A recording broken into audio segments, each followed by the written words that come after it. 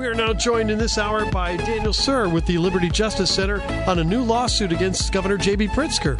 And Daniel, you guys are also representing the GOP in a separate case, but tell us about this one, which seems to be challenging the same idea of limiting gatherings of, at first it was to 10 or fewer, now it's 50 or fewer, and it looks like we're going to be sitting with this 50 or fewer limitation until there's a vaccine or a widely available therapeutic. So lay this out for us. What's this case about? Yeah, thanks for having me on the show, guys. This goes to the heart of the First Amendment and this idea that all of us have a right to be treated equally by our government. What we're seeing right now is Governor Pritzker is picking winners and losers as to who gets to use the First Amendment.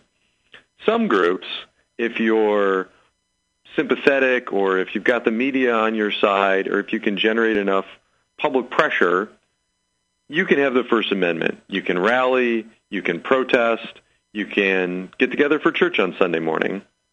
But other groups, like my clients in the Republican Party or Right to Life, they aren't on the governor's okay list, and so they can't gather. And if they did that exact same thing, if they had a rally, the cops would come and bust it up.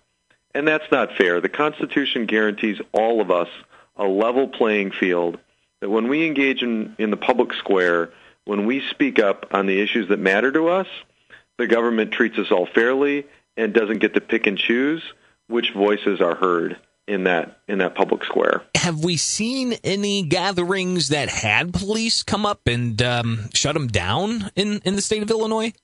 We have. So up in Chicago, Mayor Lightfoot sent in the police a few weeks ago to break up a Reopen Illinois rally.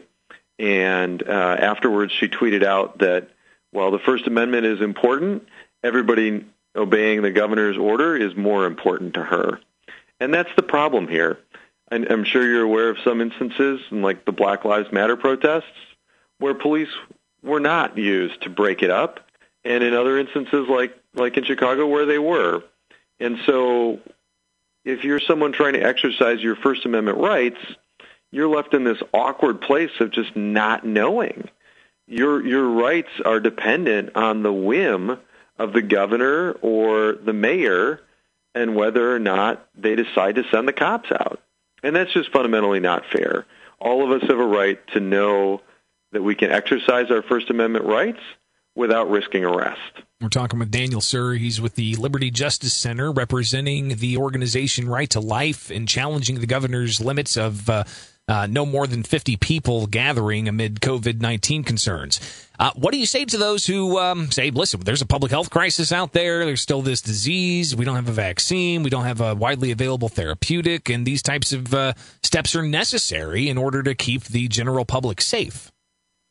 All of us want to make sure that the public is safe, and my clients have committed to observing those basic safety measures that all of us are living with every day right now.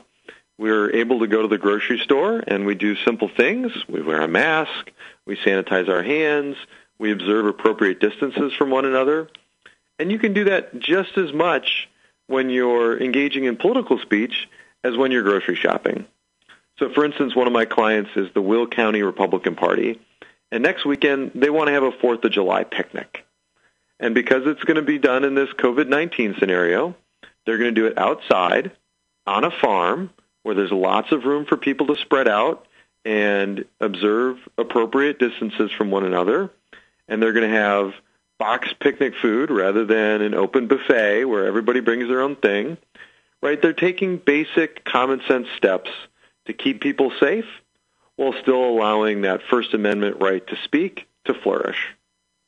Daniel, we've seen a bunch of lawsuits filed against the governor, ranging from businesses to the organizations that you're representing of a political nature. How important is it that the courts address these lawsuits one way or the other, given the state legislature has not taken steps at all to check the governor's authority? Absolutely. You're totally right. The governor has asserted power that is indefinite in time, that is basically unlimited in scope, and that is unchecked by legislative oversight. And so the only backstop we have to ensure our constitutional rights are protected within our system is for the judiciary to step up and do its job. And that's what judges are supposed to do. Judges' job is to ensure that the Constitution is obeyed. And the Constitution, we need to remember, is a document written for all times. It's a document written for wartime and peacetime. It's a document written for the everyday and for moments of crisis. The Constitution endures in all of those settings. And its powers are flexible enough to allow the government to respond in a true crisis. But it's also clear that we need to be treated fairly and equally. And so when Governor Pritzker made that choice to exempt churches and to exempt Black Lives Matter protesters, when you start handing out exemptions, you don't get to pick and choose some people but not other people amongst similarly situated speakers. The Constitution just doesn't let you do that. Liberty Justice Center attorney Daniel Suhr, thank you so much for taking time today and laying it out there for us. Greatly appreciate it. Of course, Greg. Chris, thanks for having me on the show. Have a great day, guys. Hey, you too, Daniel. Thank you so much.